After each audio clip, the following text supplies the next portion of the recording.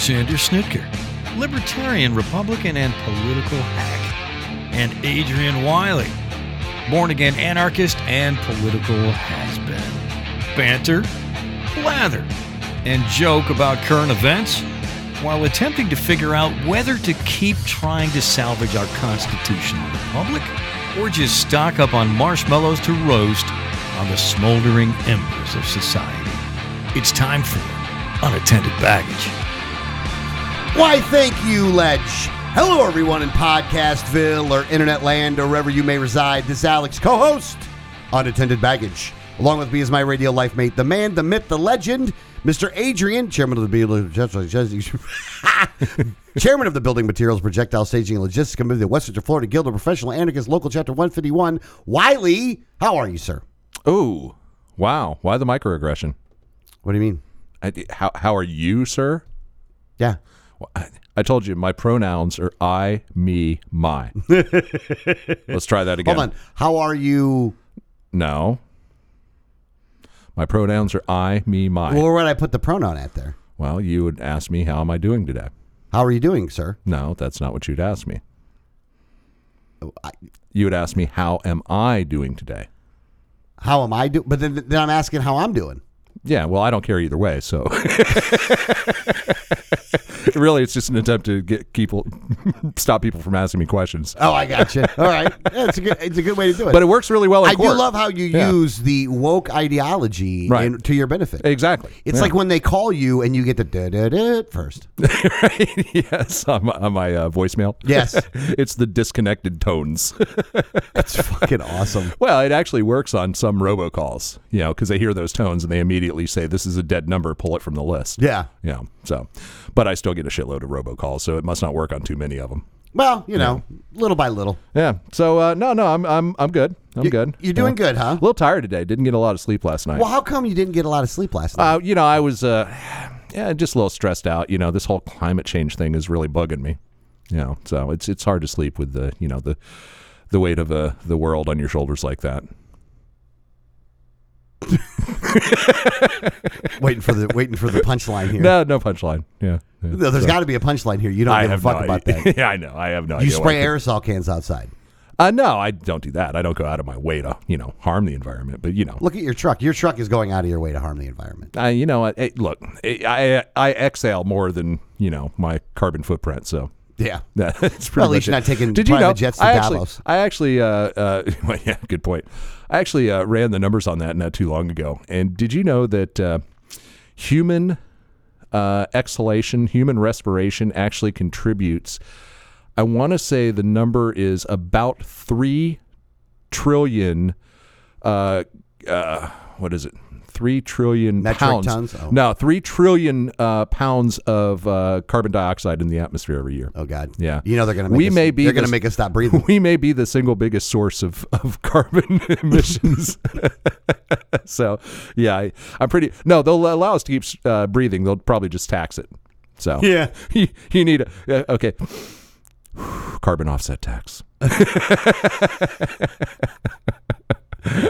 I'm going to have a hard time getting through any type of structure of show today. I'm just feeling it's going to be one of those days. I got you. Okay. All right. Let's start with a listener comment. Okay. And it's from Sean. We'll leave his last name not there, but because he had two thoughts on the episode that we just did last week. 1, Alexander Snitker claims that the podcast has a balance of silliness and deep philosophical thought. As Nikita Khrushchev would say, number 1, bullshit. Go Bolts. I don't get that. I think his argument here is with the word deep. Oh, okay. Which, here's the thing. I don't think it's always deep philosophical thought, but I think that we can use that word sometimes. However, I kind of understand where he's coming from on that at the same time, too. So let's go to the second part, though. And this is the part where he lists a whole lot of stuff out. And this is aimed really at Adrian. So Adrian Wiley, I feel, is inconsistent in his beliefs on the abortion issue. Now, of course, he's an anarchist, so I am curious how his abortion solution would work, none after 16 weeks in an anarchist society. But for the purposes of this response, I'll assume he was playing along with the current state of the world, our existing governmental structure, which I will say in all fairness that whenever you have to say something that goes along with that, you say, I'm an anarchist, so I don't think government should exist. However, right. Dealing with the current structure, Yeah, that's my default. It has to be my default position anytime I'm talking about almost anything, really. Yeah. So he claims that the government should not have the right to decide what to do with your own body. To this, I agree. However, then he claims that after 16 weeks, presumably the government has the authority to decide what you can do with your own body. To me, the only consistent stance on abortion are that you can not abort the baby after conception, the beginning of life, because it's illegal, akin to murder, or you can abort the baby up to the minute before it exists in the birth canal because it's your own body. So he's basically giving the either or thing. Deciding some arbitrary date that makes us feel good is not a consistent idea, especially considering science could eventually get us to the point where babies are viable to the point of conception outside the womb. Then what? I believe Adrian leans pro-life in that he himself would be against abortion in his family. I think I've heard him say that. And I am the same, and I'll be honest with this one is the most, and I'll be honest, this is the most complex issue because of the fact that the rights of one person necessarily interfere with the rights of another, no matter which side you're on. I guess the caveat being that the woman, in most cases, did have the choice and choose to get pregnant or at a minimum not prevent it. That being the case, I'd say the possibly surrender her rights in the act. So, well, let me answer since the question was because it's aimed at you. It's addressed to me. So, really, there's a 3-part answer to this question. It's first of all, what do I support in the world as it exists today? Okay. And that would be, and he's exactly right. This it's such a touchy issue because you've got 2 independent lives, and you have to determine which life rights supersedes the others. Yes. Does the woman's right supersede or does the child's right supersede? And that's why I've always said that if you're going to have a demarcation in time when that happens, the most logical in my mind is to say that it's at the point of fetal viability, at the point in which the fetus can survive outside the womb. Yeah. Okay.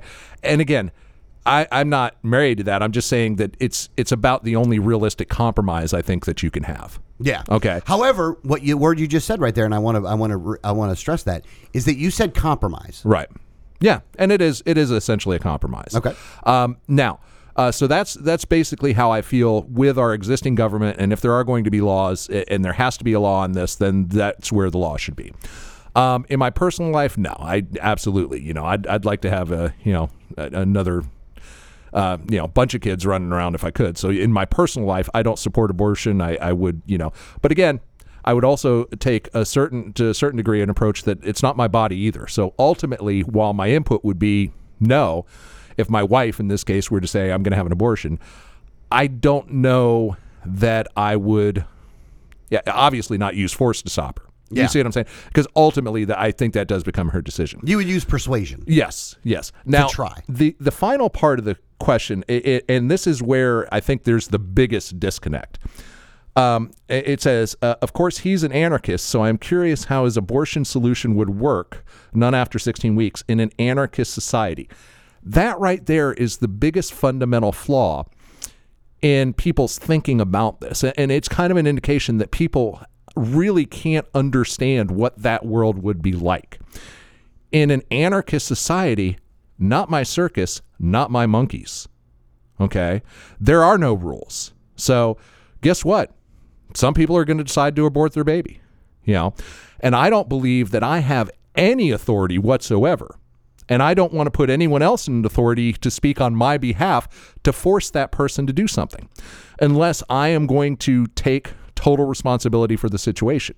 Now, if this were a situation where I were to come in and say that I will take 100% responsibility for the child, I would try to persuade that woman only if I personally was willing to take responsibility for the child. Yeah. But see, that's the thing, is that in the society, I believe, it's just a whole bunch of individuals working in their own self-interest. And again, there aren't solutions to these things. It's kind of a messy but free world. And there are people who are going to do bad things, and there are people who are going to do things that you don't like. And you just have to, suck it up and deal with it. And that's really the bottom line here. the entire it's ironic because I spent a lot of years telling people not to vote for the lesser evil, but in my mind, anarchy is the lesser evil to government, because the evils that occur in anarchy are always on such a smaller scale. We don't have the evils of entire nations committing genocide. We don't have the evils of an entire race of people being subjugated. You see what I'm saying? We don't have those type of evils without government. So if you want a world void of government, you have to accept the fact that there are going to be people that do things in their own spheres that you deem as evil. And you just have to accept that. And so that's where I think the biggest disconnect is. I have a lot of people ask me that sort of thing is, well, how would you solve this in an anarchist society? You don't. Yeah. And that's really the bottom line. Well, but also though that you acknowledge that no one can, which Right. also means that the government can't solve that problem either. Yes, exactly. And they essentially, government has failed to solve almost every problem they've ever tried to solve. And in so many cases, they just make it worse. Yeah. They're pouring gasoline on the fire. Exactly. And trying to tell you it's water. Right. So there's this concept out there that anarchists believe that the world is just going to be sunshine and rainbows in this utopian society. No, it's not. That's what I always say. Anarchy is messy. Anarchy is dangerous. But it's just messy in a completely different way and dangerous in a completely different way than the world we live in now. Well, and it's a more manageable, messy, and dangerous on an individual level. Well, and the other thing I would say about anarchy is that the part about voluntary association is a big key to it. Like, there will be people that feel obligated to help their fellow man. Yeah. And will do so within a structure, a voluntary structure, like a church or like a civic group or whatever you want to call it, right? That they will utilize that structure in order to help their fellow man. And I believe that will be better for society than any government welfare program that they've ever come up with. Not necessarily. People are still going to die of starvation. No, you're right. People are still going to die of diseases. People are still going to commit crimes. But the difference is, the one major difference is that you will eliminate the monopoly of force. Yes. And all the greatest evils that have ever occurred in the history of mankind have all been committed by governmental entities using the monopoly of force. And that's really the bottom line. So essentially, by erasing that, you're just taking the world from a world that has potentially, catastrophic and genocidal type evils to a world which only has individual evils. And it's a lot easier to defend yourself and protect yourself from those individual evils. Yeah. Yeah. People are still going to die, but, people are going to die anyway. Right. Yeah. Yeah. It just happens. So, but the concept of wars and mass oppression and mass famine and things like that, almost by definition, can't happen without government. Yeah. Without the monopoly of force. Yeah. So and that's kind of where I stand too. with And that. also, and there are good people in the world that are going to try to look out for their fellow man. Right. And the best way to do that is for the government to get the fuck out of the way and let people organize themselves however they see fit. But we know that's never going to happen. So the next way that's going to happen would be through people rising up and using force against the government. And guess what? a new poll out. And for the record, I do not condone that sort of thing. That's why my ideal scenario is a solar flare, which just takes out all our technology and eviscerates any type of social structure. So we have to start over and rebuild it on a very small scale. Yep. But anyway, 1/4 of the American voting public is ready to take up arms against the government. Yeah. This was actually a very, very surprising poll because it's becoming more and more of a bipartisan issue. Thank you, Supreme Court. Yeah, right? Right? Every institution's helping out here. Really, they all are. Absolutely. Now, let me read a little bit of it. More than 1/4 of U.S. residents feel so estranged from their government that they feel that it might soon be necessary to take up arms against it, a poll released on Thursday claimed. A survey of 1,000 registered U.S. voters published by the University of Chicago's Institute of Politics also revealed that most Americans agree the government is corrupt and rigged against everyday people like me. The data suggests that extreme polarization in U.S. politics and its impact on Americans' relationship with each other remains strong. These statistics come as a congressional committee is holding public hearings on the January 6th insurrection. This deadly attack at the U.S. Capitol stemmed from the false partisan pro-Donald Trump belief that Joe Biden did not win the 2020 election. Rioters attempted to thwart certification of the election in an effort to keep Trump in office. Although the violent insurrection has targeted Republicans and Democrats alike, GOP Trump loyalists have insisted that the committee is illegitimate. These attacks on the committee itself, after Trump staffers themselves, including former Attorney General Bob Barr, publicly described his efforts to push the big lie that the president election was stolen. Survey indicates that distrust in government varies amongst party lines. While 50% of participants say they generally trust elections to be conducted fairly and counted accurately, Republicans, Democrats, Independents were dramatically split on the point. Nearly 80% of Democrats voted to overall trust in the elections, but that number dipped to 51% among Independents and a mere 33% among Republicans.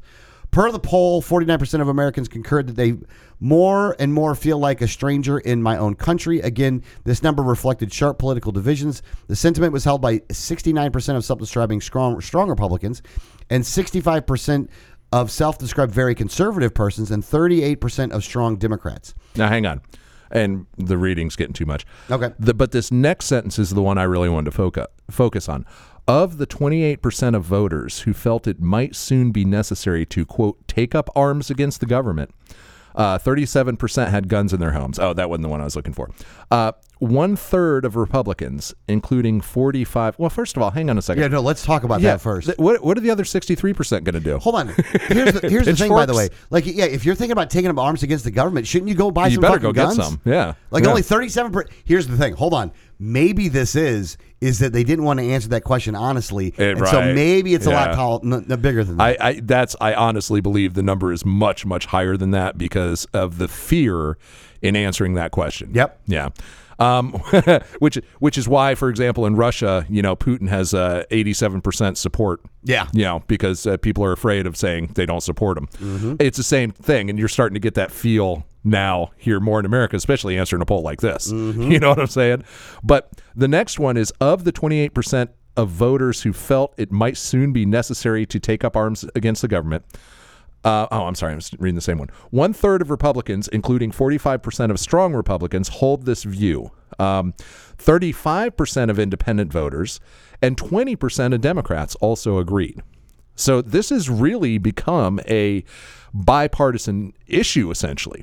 When you've got essentially more than 1/3 of independents, 1/3 of Republicans, and 20% of Democrats, that's pretty much across the board. Yeah. You know what I'm saying? Mm-hmm. It does indicate that probably after the overthrow, we'll have a fascist government instead of a communist one. But, that's, neither here nor there. Let's get the ball rolling and we'll see what happens. But I think that the most likely scenario, and this is becoming more and more realistic, it's actually hard for us to imagine a world which the United States could actually evolve into a civil war, and it's not going to be anything like the first Civil War. Yeah, no, nothing like that. We're not going to have armies of people meeting each other on the battlefield. Obviously, no, small skirmishes. It's going to be small skirmishes and states. The nice thing about the United States is it's already subdivided. So there's only I can imagine where the United States breaks up into 5 or 6 different parts. Yeah, you know what I'm saying. The West Coast, obviously, it'll be the People's Republic of California. Actually, it'll be the new California Republic. They'll have a bear with 2 heads on their flag, and patrolling the Mojave will make you almost wish for a nuclear winter. Yes. You have no idea what I'm talking about. There's about 3 listeners that got that reference, and they really enjoyed it. But nice. You're welcome. You're welcome. The nation will break down into various components, and I think you'll have everything from Central Texas fascism to California West Coast communism to New England oligarchical whatever elitism. Wait, do you think there's any place that's going to be libertarian? The free state of Florida, I hope. I hope. Yeah, right. You're just hoping you're in the right state for this. Yeah. Now, I think I got a good argument for it. This goes into the next story. Amid deepening divisions, U.S. no longer seen as a beacon of light around the world. Yeah, no shock there. People care about their image, how others perceive them, so do nations. Every nation extends its values and interests onto the world stage, generating public opinion. How citizens and government respond to a nation, positively or negatively, can impact the nation's power and influence, both real and perceived. That in turn affects a policy and people, how we live within the global community, in short, what others think of us. On to that complex public opinion vortex comes a new report from Pew Research, which has been measuring international attitudes for decades. The finding of this new Pew survey on international perceptions of the United States, Europe, and the North American Treaty Organization include critical data of all of us, especially Americans. Pew data were collected from February this year through the third week of May, a critical window when things were changing across the globe. On February 24th, Russia began a full-scale military assault on Ukraine, leading to a massive refugee. Okay, you're killing me here. Yeah. Skip to the chase. What's the percent? First, the good news. Well, let's go. First, the good news. International public opinion of the United States remained positive in the 18 developed countries surveyed, according to the report. Most global citizens say the U.S. is a reliable partner. I don't know what the fuck they're watching. And ratings for President Biden are mostly positive. NATO's image is positive and improving even amongst countries such as Sweden, which is not yet a member. Now they are, though. Unsurprisingly, the view of Russia, which we have blamed for the troubles in Europe, is negative and falling. Of course, by the way. In 10 countries, 10% or less of those polled expressed a favorable position of Russia. Positive views towards Putin are in single digits, and more than half the countries polled. But there's a corollary story about America, and the devil's in the details. Over the past couple of years, advanced nations have found reasons to be very concerned about the health of American democracy. In 2021, more than half of the people in most nations surveyed said democracy in the U.S. used to be a good example for other nations to follow, but no longer is. Large majorities in nearly all nations polled believe that there are strong conflicts in America among supporters of different political parties. No doubt about that. Right? Yeah. And although Biden is still well-liked around the world, his approval ratings have slipped since 2021, with confidence in his leadership dropping significantly in 13 countries. Okay, hold on. Who the fuck thought Biden, by the way, was a good leader, considering he's almost fucking dead, by the way? Okay, well, when you, from their perspective, when you contrast him to Trump, I mean, puddle in a desert, man. I guess so. You know, falling 20% percentage points or more in Italy, Greece, Spain, Singapore, and France. Biden's drop is bigger than what Obama experienced in his second year. Some of that drop may reflect disappointment over the way U.S. evacuated from Afghanistan, how we handled COVID-19 in the U.S. economy. So basically, look, the rest of the world's watching what we're doing, and they're not happy. Yeah, I don't give a fuck. Well, I don't really give a fuck either, because, I mean, what I would want to see, probably they would not be happy with, but... Well, yeah, and guess what? They're all going to run to hide behind our skirt as soon as, somebody starts shelling them. Yeah. You know? Yeah, that's true. So, no matter what they got to say, it's like we're protecting all their asses, so, yeah. All right, so now let's get back into the abortion thing. So there's a couple other things in the abortion debate that I thought was kind of funny. And I'm Representative Miller thanks Trump for victory for white life. Campaign says she misread the remarks.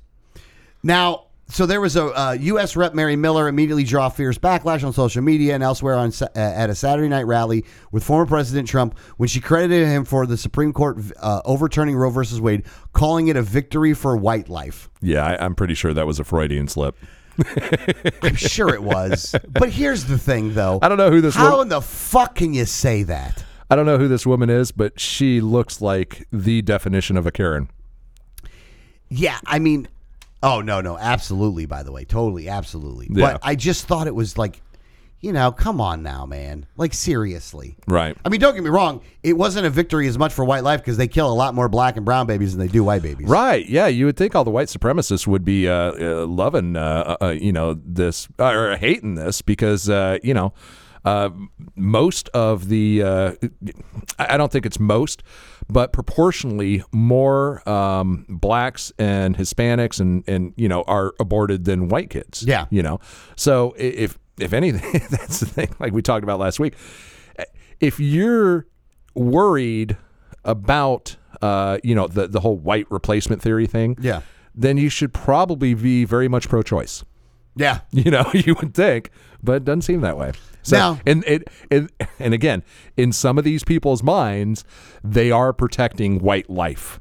And again, I think that was probably more of a Freudian slip than it was anything else. Yeah. You Oh, know? no, I definitely think it was a Freudian slip. Now, also, so because of the abortion debate and what Thomas wrote is that there's a lot of people that think they're going to go after a bunch of the other laws, like the gay marriage law and things like that. And to add fuel to the fire, Attorney General Ken Paxton says he will defend Texas's sodomy law if Supreme Court revisits Lawrence versus Texas. And again, Right. there shouldn't be a fucking Right. sodomy law anyway. You want to fuck somebody in the ass, fuck them in the ass. It's amazing that we're having this discussion in 2022. Well, and it's It amazing really that is. guys like this are just like, yeah, we're going to defend. Right.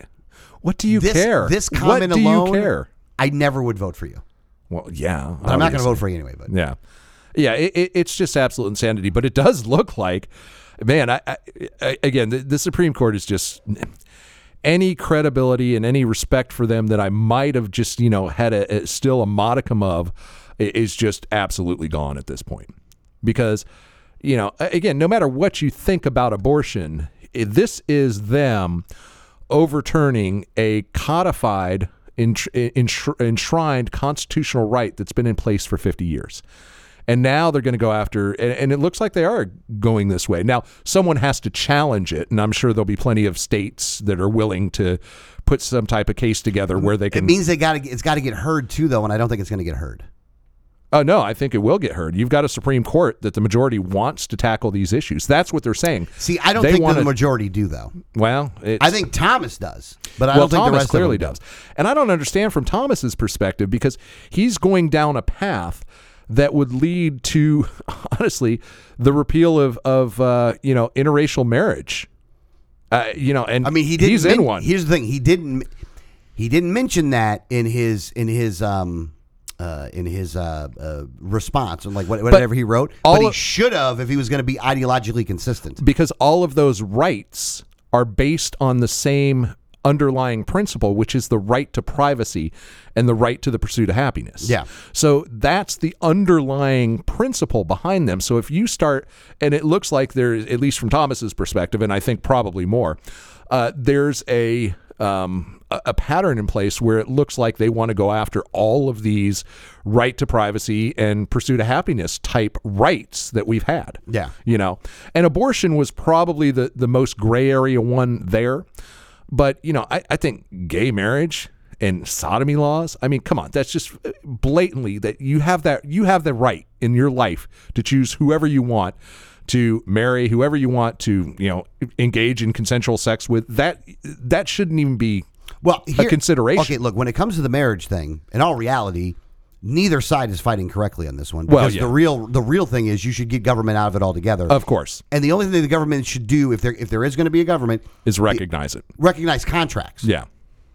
If anything, recognize contracts and make sure everybody gets a prenup ahead of time, and you're good. Yeah. Well, again, this is on the the legal fiction, we'll call it. The government should exist, but in the case where government should exist, all these things should be completely lawful, enshrined rights. Yeah, like it shouldn't even be a question. Yeah, like what two people do in their bedroom, right, is their business, not yours. Yeah, who someone chooses to spend their life with is their business, not yours. Yeah, and how many people they choose to spend it with is their business. Right. Well, that's still not legal, but yeah, it's more and more a thing. Obviously, it's totally a thing. Yeah. But let's get into the third part here. So now we're going to finally have the pro-choice people are going to be with us on the data collection thing. Right. Don't download that app. So apparently there's several apps out there which track women's menstrual cycles. Yeah. Yeah. And God, of all things, what the hell are you women thinking? Why would you put that data in an app? But, of course, now there's concern that these app companies will turn over that data to law enforcement. And in reality, here's the thing. They don't even need to turn it over to law enforcement, because what they end up doing is they can take a hard line and say, we're not going to turn over any data to law enforcement. But what they do is they bundle that data and then send it to third-party resellers, and then the resellers sell it to police, and they can say, well, the resellers sell it to whoever's going to buy it. exactly, and that includes police, and they don't stop. When someone orders a certain data set, they don't say, "Oh, do you have a warrant?" No, they're just like, "Yeah, somebody bought something." Yep. And that's it. And that's how the data broker. Those ads online. I think they're for Apple, or for the privacy, where the girl goes in and they're auctioning off her data. Yeah. Even though it's ridiculous, and Apple's tool really does almost nothing to combat that. It is an accurate, metaphor for what really goes on. Yeah. So yeah, it's good to see that at least, some people who probably never would have really thought about the dangers of, data collection on them, all of a sudden realize that, oh shit, this can actually land me in jail. So hold on, but I do have a question about this one, because I read the article and it gave me a major question. Mm-hmm. And the major question is this: did they not answer because they would do it, or did they not answer because they wouldn't do it? Who did not answer? None of the tech companies actually answered whether they give the data to the government or not. Well, did they not answer it because they won't do it, or because they would do it? I think they didn't answer because they would do it. Because they would. Oh yeah, absolutely. So they may do it through a circuitous route, or they may publicly try to fight it. But ultimately, if the government comes after the data, they're getting it. Yeah. Okay. All right. Like I said, I was just curious on that one. Now. Yeah, and it kind of segues into another one that. Well, let me just tell a little story. I bought something on Amazon this week that's actually kind of a gross thing. I bought this earwax remover, right? And it has a little camera and a light on it. It's kind of like what the doctor uses. And you have to get a phone app in order to make it work, because it's got a camera on it, and you look on your phone and you can go in and clean your ears and pull out the wax and see what you're doing at the same time. Okay. And turns out my ears are remarkably clean, by the way.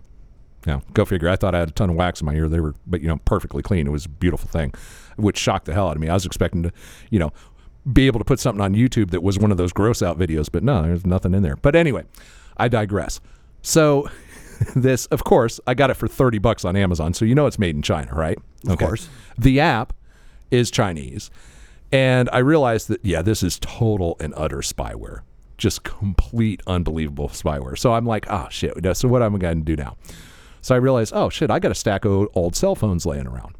So I just actually grabbed an old cell phone that has, has been completely wiped, has no SIM card, put it on the network briefly to download the app, take it off the network, go through VPN so they never have any traceability, then install the app, and then I can pair the device with the phone without having any potential loss. But that, I think, is actually a good idea for people to do if they want to use these apps. Have a completely separate phone for that app that's not tied to anything but Wi-Fi, and you don't install any of your accounts on it or any other information.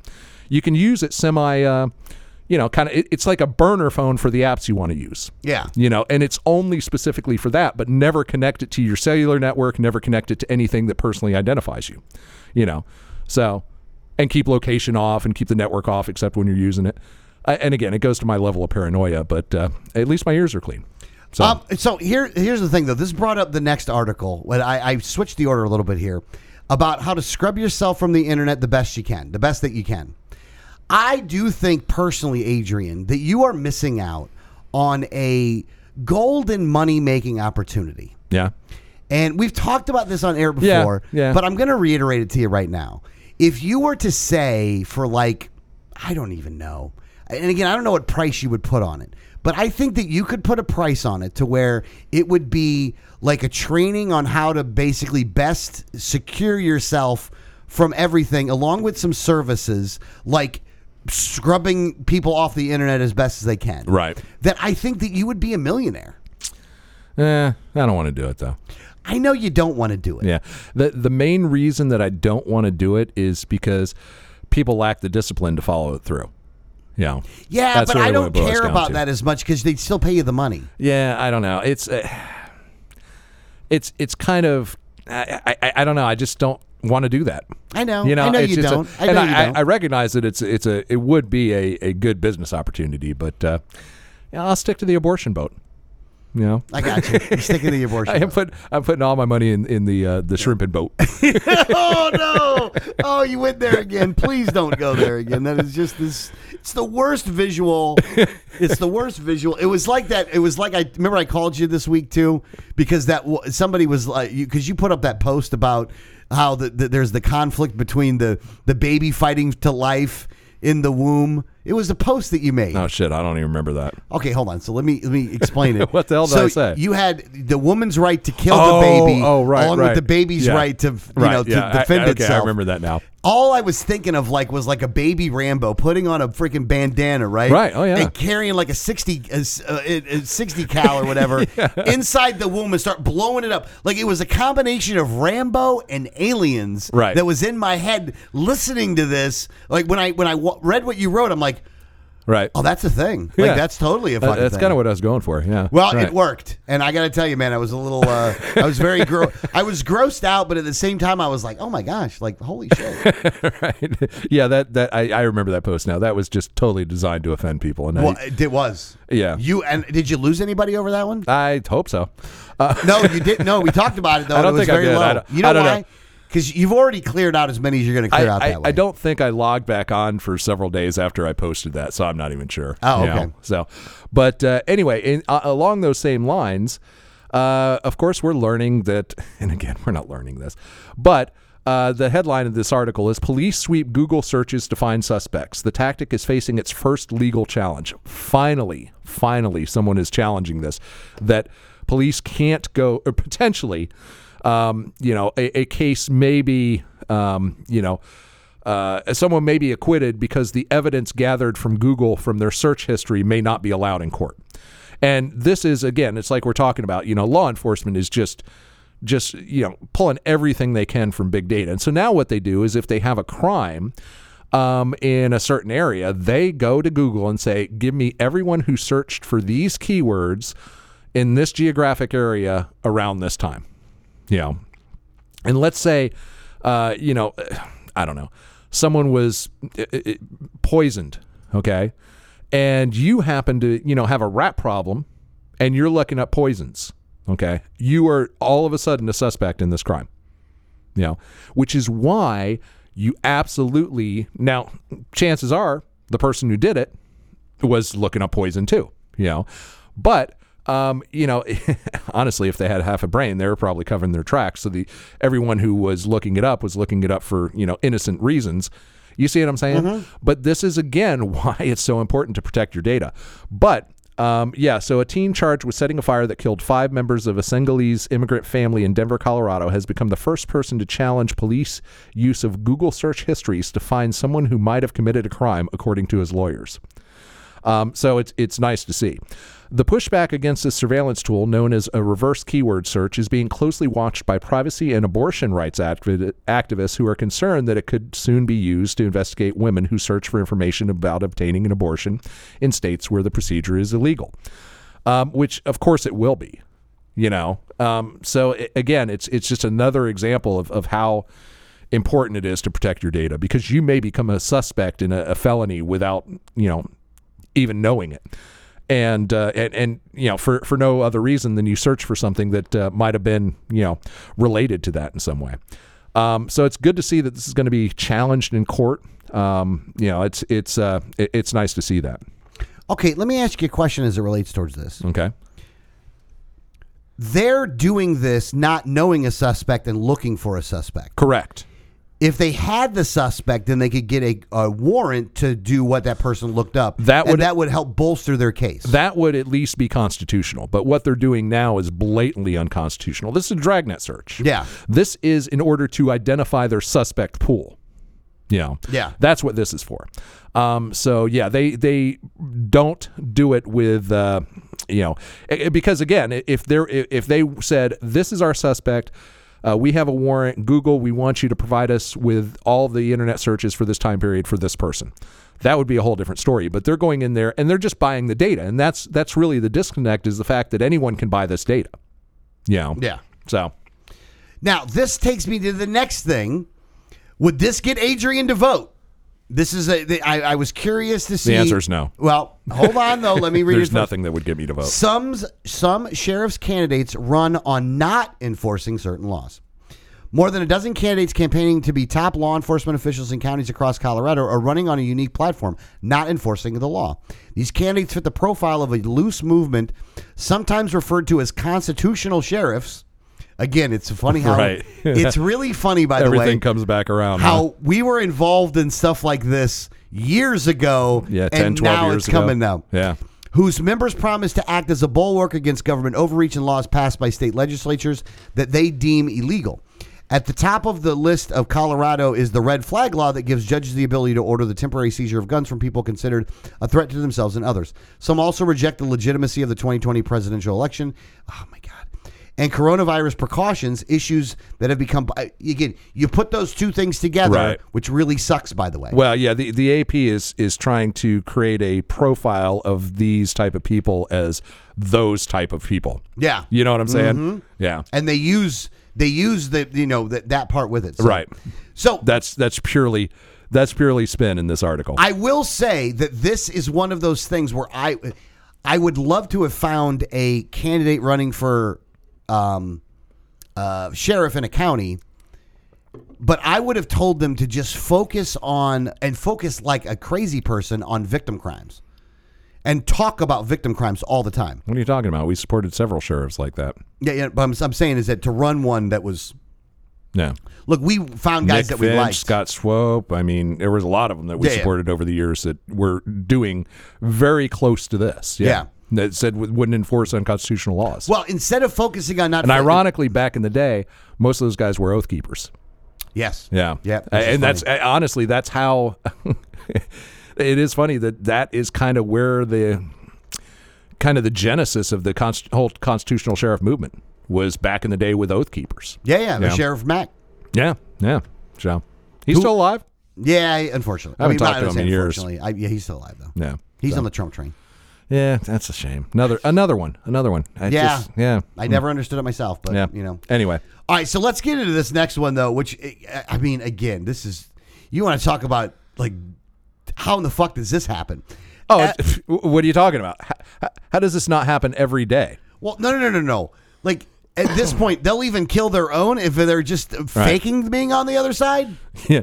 So the LAPD was doing essentially crowd control exercises where they, half of the LAPD, they simulated an angry mob and the other half was there to, crush them, essentially. Yes. And they did. And they actually beat one of their own officers to death. Yeah. In this exercise. Beat him to death. Los Angeles Police Department has been hit with a wrongful death lawsuit after an officer was beaten to death in a training exercise meant to simulate a mob attack. Officer Houston Tipping was repeatedly struck in the head severely enough that he bled during a training activity. A lawsuit filed by his mother, Shirley Huffman, alleges. Tipping, 32, was left with multiple breaks in his neck and suffered a catastrophic spinal injury, which caused his death, the suit claims. The 5-year LAPD veteran also obtained multiple injuries that required stitches. So the department said Tipping was injured while grappling with another officer and referred to his death as a horrible accident. Okay. All I got to say is you practice like you play and you'll play like you practice. Because that's what they're doing here. Because that's what happens when they go out in the real world. And that's what happens when you have a bunch of, pit bulls, essentially, and you get them all worked up. Yeah. Some of these guys can't pull it back. Some of these guys are just rage machines, and this is what happens. I mean, look, if you're doing, you, for example, you're a black belt in karate, right? Mm-hmm. You do a lot of sparring. Mm-hmm. Okay. You know how far you can take it when you're still doing a training exercise. You know how to pull those punches essentially so that you're not, really doing severe damage to someone. Yeah. And you also know that at a certain point, you may have crossed that line a little bit. You need to back it down. Immediately. Or someone's going to get hurt. I don't think a lot of these guys, and again, I'm not blanket saying cops, but there are plenty of cops who don't have that. All they know is they get into rage mode and they just keep escalating. And how many times have you seen it interacting with the public? Oh yeah, no, it happens all the time. Right. I mean, it happens way more frequently than it should. And that's the thing about this story that I thought was, like, it was almost very telling. This part of this about this story is, if you are doing a training exercise and the result of that training exercise in something that's crowd control is that you killed one of those people, then your training is bad. Right. Like, you shouldn't do any of what you're doing. Yeah, because if that's what's happening, it's going to happen out there too. It's going to get, here's the thing, it's going to be worse out there, right, for the reason that you just described. Yeah. Yeah. You know? But and for nobody to get arrested for this? Oh, of course not. Of course not. For that cop to not be immediately fucking fired? Well, others were injured too. So he wasn't the only one that was injured during this exercise. But he was the only one that died. Yeah. So, yeah, it just absolutely astounding. But no, actually, it's not that astounding. It's par for the course, especially for LAPD. Here's the thing. I got to tell you, this one really surprised me, though. Like, you're going to kill your own even? Like, you guys are so bad at this that you're going to kill your own? Yeah. I thought they would be better than they were. I saw a video this week, which was a couple of guys protesting police brutality outside a police station, right? Mm-hmm. So you had a couple of cops come up and say, you can't be in here, you're trespassing. And they're like, this is public property, we have First Amendment right, we can be here, So there's the confrontation going on. Then it's, all right, give me your driver's license. No, you don't need my driver's license. What crime am I suspected of? Trespassing. Well, you can't trespass me off public property. Mm-hmm. And so the guy goes, all right, you're going to jail. And he reaches out to grab the guy starts running, right? And so the cop's chasing after him. He's trying to deploy a taser. Now, this isn't like out front of the police department. Yeah. So some of the cops from outside see what's going on, and they start to come out. And so the protester circles all the way back, like back to where he was originally, like where all the rest of the cops were. And it was the most amazing thing, because here you have these two cops trying to deploy a taser, chasing this suspect, quote unquote. And all these other cops stand there and do nothing, because the one leading the group points to the other cop chasing him, says, stop it right now. Okay. And he goes to the cop, and it was immediately, everything de-escalated. Everybody stopped running. The taser was put down, and he says, look, what are you doing here? Well, he's obstructing, he's resisting arrest. What are you arresting him for? Trespassing. I was trying to get his identification. Well, you have no reason to. He's not trespassing. He's exercising his First Amendment rights. This is a public property. So like the lead cop just de-escalated that quick. It was that instant. Mm-hmm. Even though this was a heated situation, taser, get down on the ground. It was that whole just totally wildly escalated. And this one cop who had authority and was in control just said, stop. And literally everything stopped. And the guy told the cop, you're doing everything wrong. Turns to the guy, he goes, you're fine. Don't worry about it. Everything's cool. You're exercising your rights. And he tells this one cop, stop, you're totally in the wrong. And everything stopped. And for me, it reminded me of breaking up disputes between my kids. Yeah. It was that kind of thing. And to me, it seems like that's all we need in law enforcement is some adults. Because how instantly it de-escalated. It was really amazing. I'll put a link up to it. It's one of those things where if you had police officers that understood their job, right, and that those people that are out there are not your enemy, they're the ones that you're supposed to protect. Right. And if they would to do that... Well, no, they don't have to protect anybody. We know that. Well, no. You're right. They have no constitutional responsibility to do that. Right. However, in the spirit of the law, they should be doing that. Right. But to see what they're doing, there would be so much more respect for police officers if that's what you would do. Like, if somebody wants to protest, let them fucking protest. Right. Yeah, exactly. If it were, it's unfortunately like the guy in charge of the situation, the sergeant or lieutenant, whatever he was, if we had more guys like that, that would just step up at that time. If that was the entire force, I would have so much less problem with law enforcement. Yeah. Because they would handle things for the most part in the right way, mm-hmm. And look, this guy was being a pain in the ass or chanting. It was a nuisance. It was annoying. It would have, if I'm a cop, I put myself in that situation.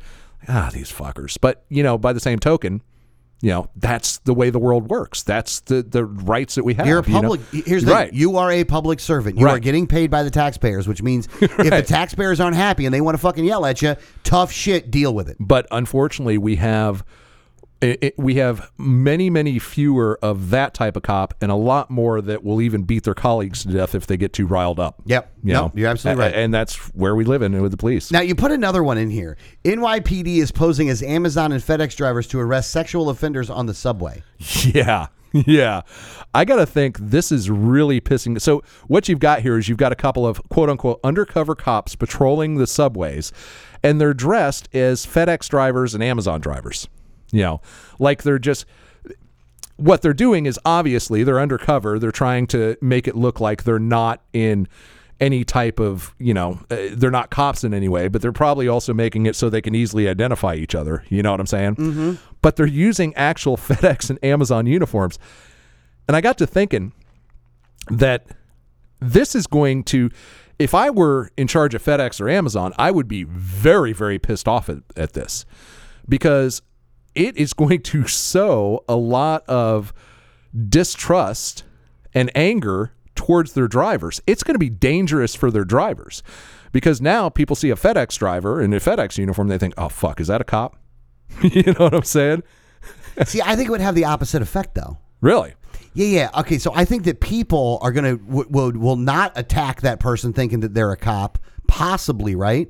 And then once they find out that they're just a regular person doing that, then nobody's got a problem with the FedEx driver yet. Well, but I don't think they're gonna. I don't think this is gonna start a problem with the FedEx drivers per se. Well, actually, when the 28% of Americans take up arms, the FedEx drivers and Amazon guys are going to be the first targets. Think about it. All right. Think about it. All right, I'll go with that one. This seems like it's only being done in transit, though. It's only being done in the transit system. It's like, fuck you, NYPD. Just stop. Well, here's the thing: if you put a hoodie on.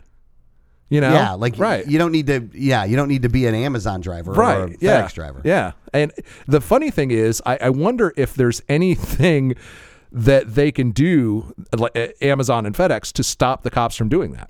And I'm thinking probably not. What are they going to have them do?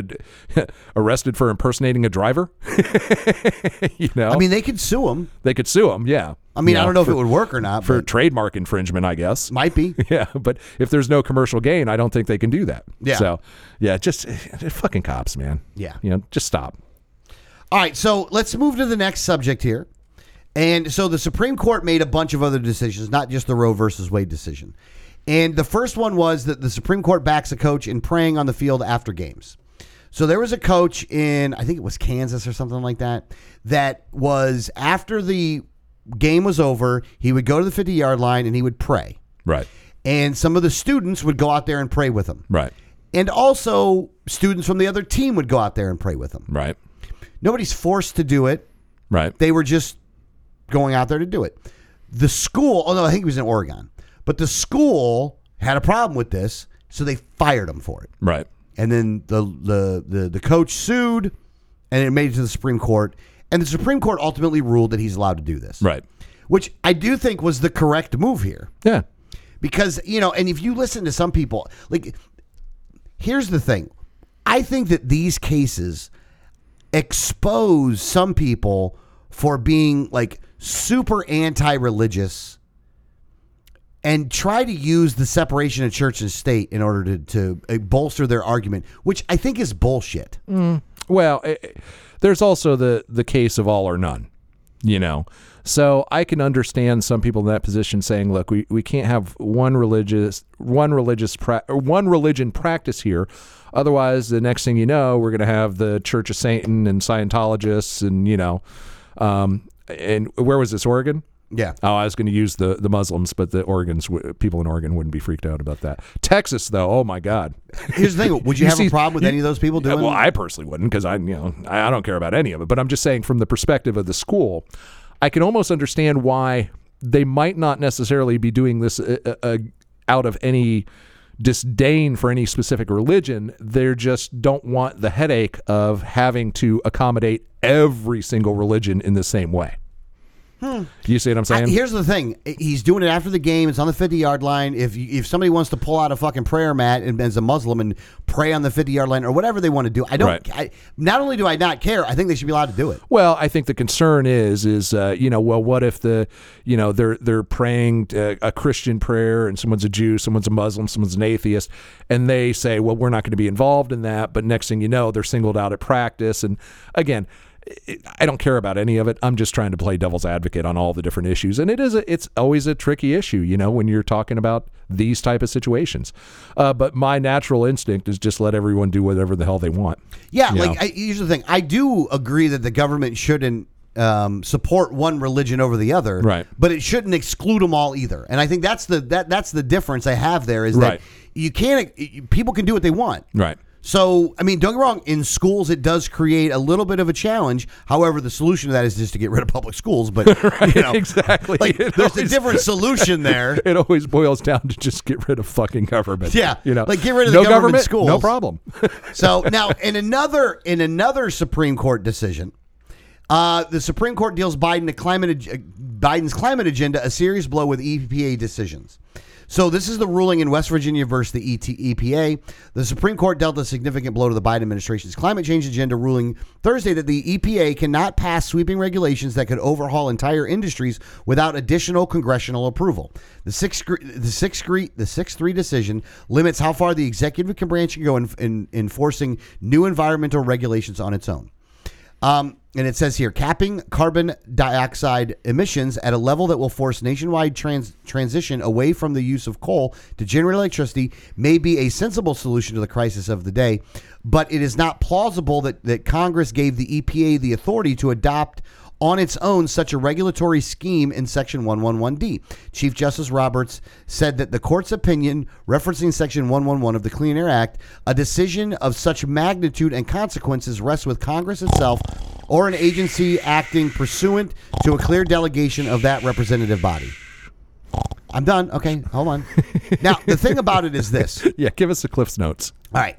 Basically, you had one side, the Obama administration, and a lot of the Democrats who want all of the rules to be done through the bureaucracy. EPA. Yeah. And the bureaucracy that it represents. And they should have basically unlimited rules to do whatever they want to do. The other side wants Congress to do it. Well, and here's the thing. Congress is the proper mode to do it. These agencies should not have this kind of power. It's more of a question of how much authority Congress can delegate to the EPA. Which should be none. Well, yeah. Again, the EPA shouldn't exist. Right. Again. Honestly, that's why I have such a hard time talking about some of these subjects, because it's just like, well, yeah, right. Before the EPA, the America was getting cleaner and cleaner and cleaner. It was already happening. It was happening naturally. Regulation, honestly, probably sped it up. It probably did. If you look at the charts, it doesn't show. The bottom line is, if it's what the people want, and the people want clean air and water, eventually they're going to get it. You know? Well, here's the thing. How many times do you see these companies that are promoting themselves as clean and natural and things like that in order to cater towards the grouping of people that want to do that? Yeah, exactly. They're not actually trying to influence the EPA. They're trying to influence the buying public, their consumer base, their customer base. Yeah. You know what I'm saying? They want to make sure that, they... When they come to someone's town, they're not going to be run out on a rail. Yeah. And here's the thing. So there's a natural inclination. And if you stop limiting the courts and give people the ability to sue big companies that polluted places, then you wouldn't need an EPA. Or in a lot of cases, the EPA acts as a cover for the polluters. Just like it happened with the spill in the Gulf Coast, or in the Gulf of Mexico, is that they had a cap as to what their penalty could be. Right. Not enough to break them. Yeah. The penalty, if you get sued, should be enough to break you. Yeah. And then you won't do it. Well, you break too many oil companies, we're in a whole different other... Well, that's a different deal. But if you just allow everybody to start drilling, you'd have a lot better off, which is what they should do. Yeah. Well, anyway. That's our number one. Holy crap. Yeah, I know. I mean, we got a lot to get to, man. We do have a lot of stuff we didn't get to. We got Giuliani getting slapped on the back. QAnon's returning after their 2-year hiatus to the Trumpland episodes. And I'm going to tell you exactly why the AP are scumbags. So if you'd like to hear the second hour, to go to patreon.com/unattended baggage. We'll see you there.